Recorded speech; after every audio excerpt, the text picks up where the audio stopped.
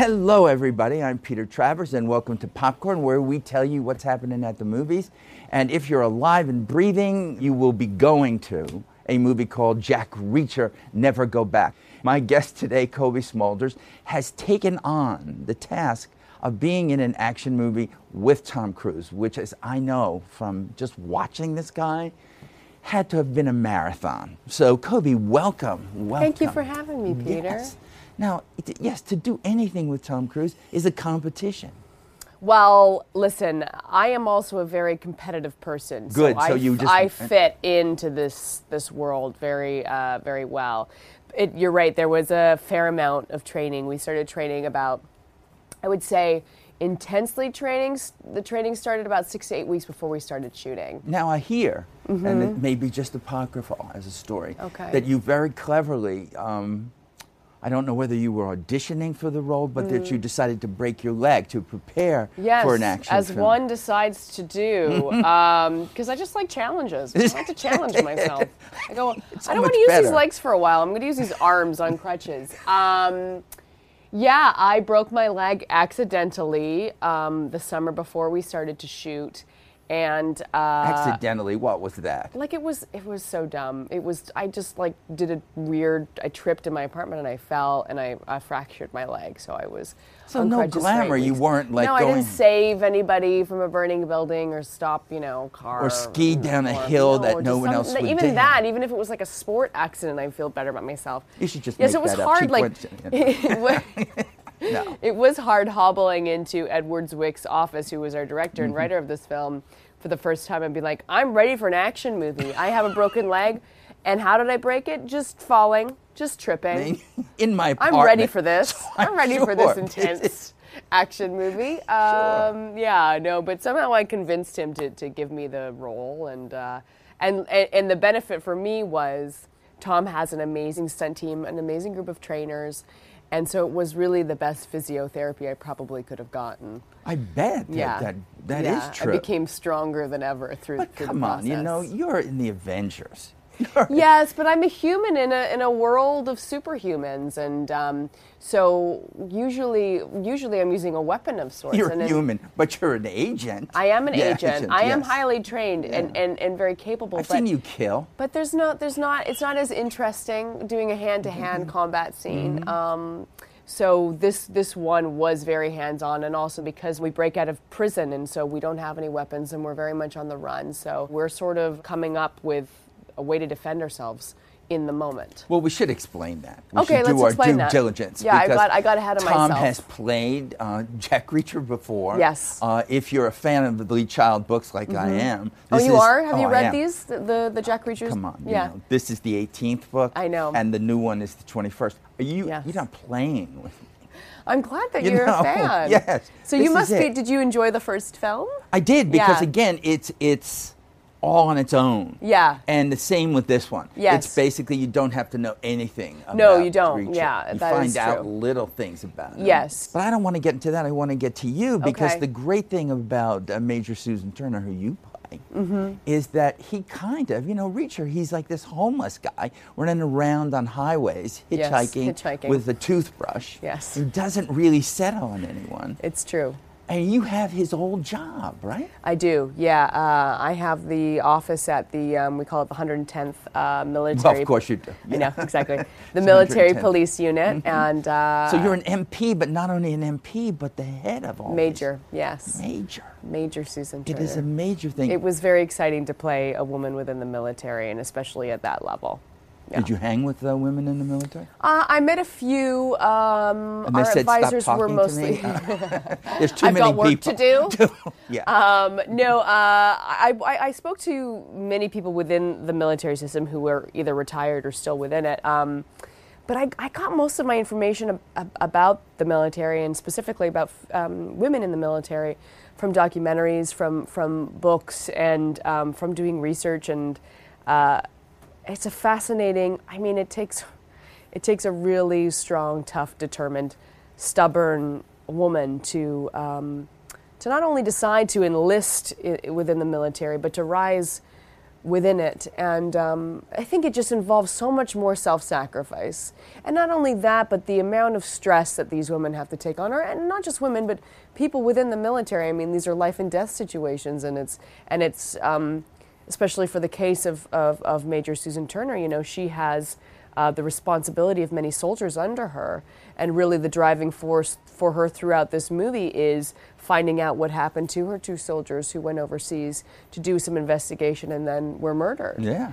I like to think that this is a woman who wants to be able to go back to these families and explain exactly what happened and why it happened and really bring these people to justice. In a lot of action movies like this, you get the macho hero who comes in and says, it's Saves all the about day. me. You stay home and I'll call you. Right. And this is not the case. No, you it and is- Emily Blunt in Edge of Tomorrow. Yes. You basically are going toe to toe with this guy and saying, I could take care of myself, bozo. Yes. You know, don't do me any favors. Yeah, and I think, you know, when I read the script, that is what I read, and that was what was in the story. But I think it's a completely other thing when you start filming a movie like this, because you never know. I mean, Tom Cruise, he's a huge star, and he is so great in these movies, and people want to see him in these movies. So, luckily for me, it was really because of both Tom and Ed, our director.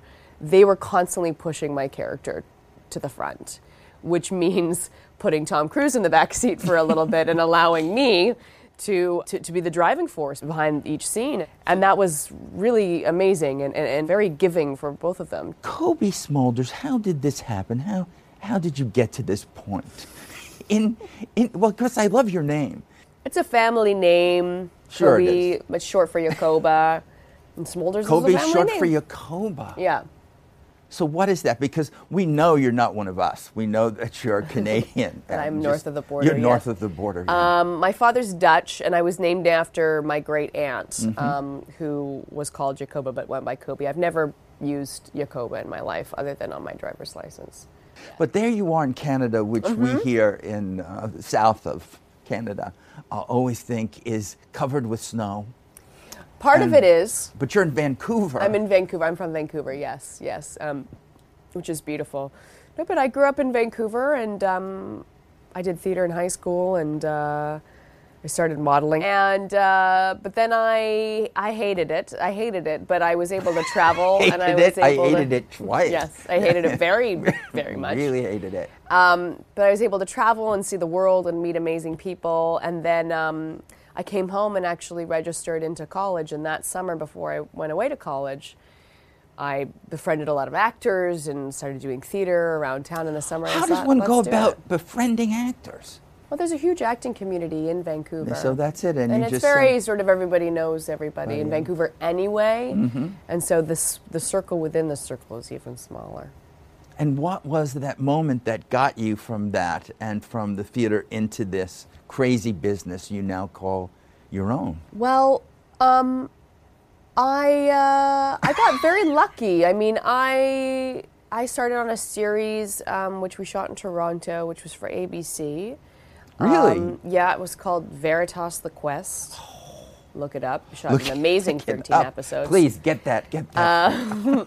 And from that, I just did guest star roles. And the great thing about growing up in Canada is there's always stuff shooting, and they're always looking to hire like local Canadians for every project that comes into town. So I benefited from that a lot.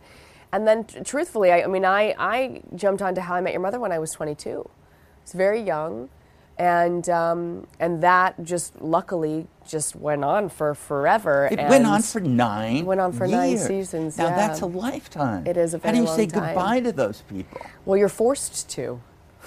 Well, and in I a didn't movie want to. too, you say. I it didn't too. want to. You mean for the first couple of months you didn't all gather and? No, I mean, I feel like starting a TV show is such a funny thing because you join together and you shoot this pilot. And you don't want to jinx anything because everyone gets along really well, and it's such a lovely, for us anyway, it was such a lovely group. It was such a great script. And then you're like, I don't know, let's see. And then they give you 13 episodes, and you're like, well, this has been so much fun. Imagine if it kept going. And then it went for the back 9. And it's every year was like, are we going to keep getting to do this? So I felt really spoiled because we did. Well, it was a pretty big hit. After a while, you would know that it was going to continue. Well, I don't know. I'm always like a pessimist when it comes to work. I always go, I'll never work again after every project. I don't see pessimism hovering about you. Not necessarily pessimism, but I go, I don't know, well, who knows? This business is so fickle and you just never really quite know. Well, I have to talk about it because when there was the finale, you couldn't talk about it. But now, what happened, yes, yeah. I mean, so, we're watching this show. Yes. If we're people that have watched it. Yes. And you marry Barney, Neil Patrick Harris. Yes. And in that same episode, 3 years later, you divorce him. Yes. Divorce him and hook back up with Ted. Many years later. Yes. But still, so that thing should be called, because of the kids, How I Met Your Stepmother. Right. And it was you. Yes. It was you all the time. It was a version, yes. It is a version of you. So what yes. did people say to you when that happened? Well, were they happy or were they furious? I think it was a combination. I mean, good. The greatest good thing reactions. that came out of it is that people were really impassioned by it overall. I mean, people really were big fans of the show, and some people liked the finale and some people didn't. I always thought that it was amazing that we used footage in our 9th year of doing a show that we shot when we did our pilot. That this is how the creators, Craig and Carter, always intended the show to end.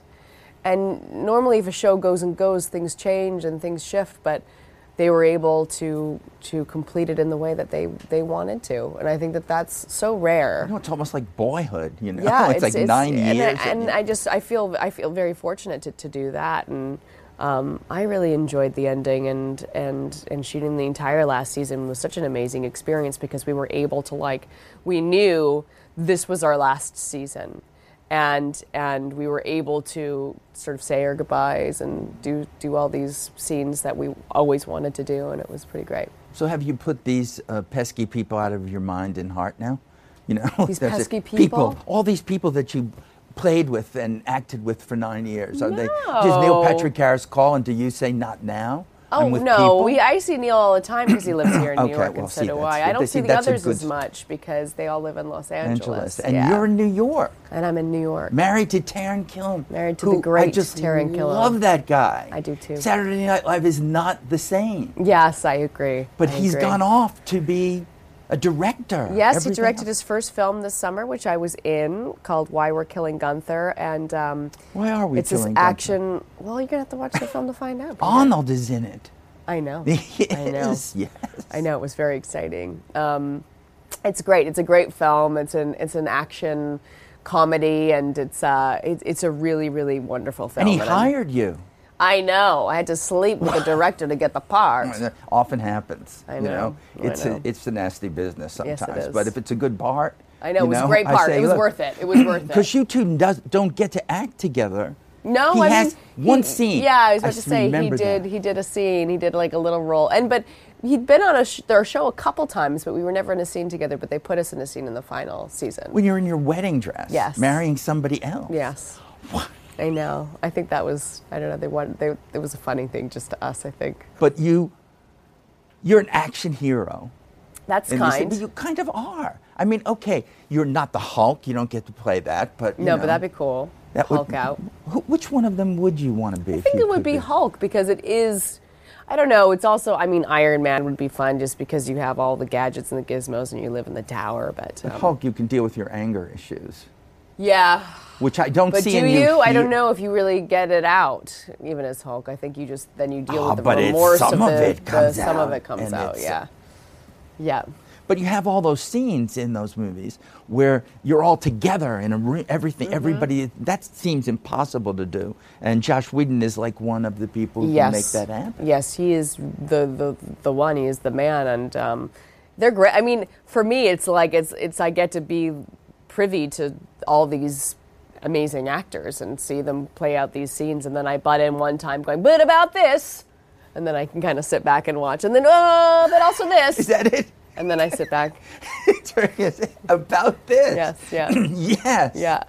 Well, so you could do that for an eternity. I could. I will do it whenever they can. need me to do it. But I want to talk a little bit before I say goodbye to you today about your indie career. There was a movie you did last year called Results with Guy Pearce that I thought was tremendous. Oh, good. I'm glad you liked it. It was just so much fun. It was a lot of fun. And yet, in the indie world that exists, you don't get the Avengers audience.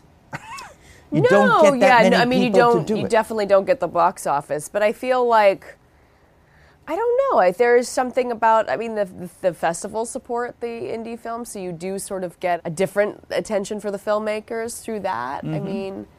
I love making independent films. I love it so much. There's an energy of collaboration that happens on these small sets that I really, really enjoy, where like one day you show up and you're like, I guess I'm going to do craft service today, right?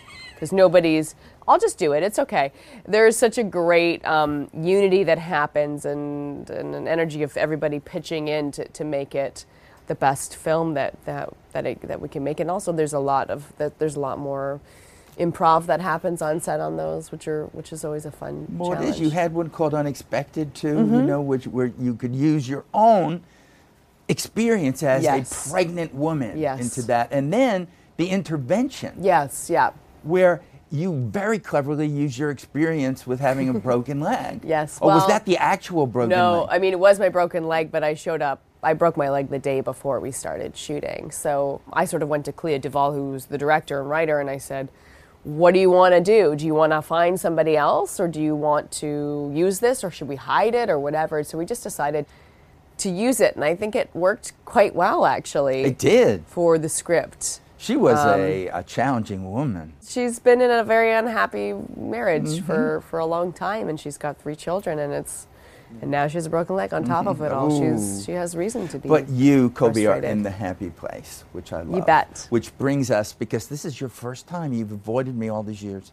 I can't believe I haven't been here until now. Never have. I would say it, and they'd say, "Oh no," it was very disdainful. But wow, I'm sorry that I've created that kind of. It's all right. I understand.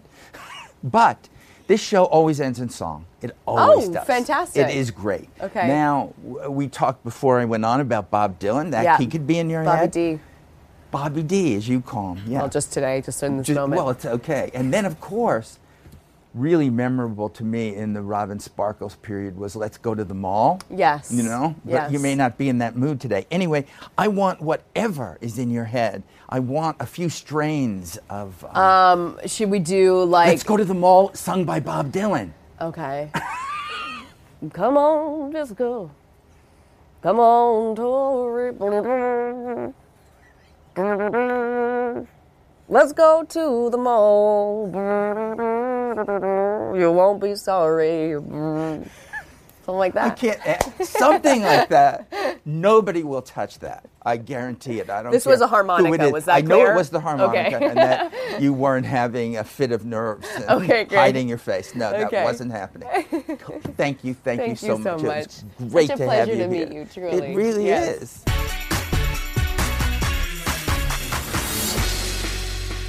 Okay, that wraps up another edition of the Popcorn with Peter Travers podcast. If you liked it, be sure to subscribe and rate us. You can also find Popcorn on Twitter and Facebook at Popcorn ABC News. I also want to thank the people who helped produce this podcast: Angela Williams, Brian Fudge, Josh Cohen, David Fazikis, David Miller, Michael Rothman, Alexa Valiente, and the head of ABC News Digital, Dan Silver. I'll talk to you next Friday.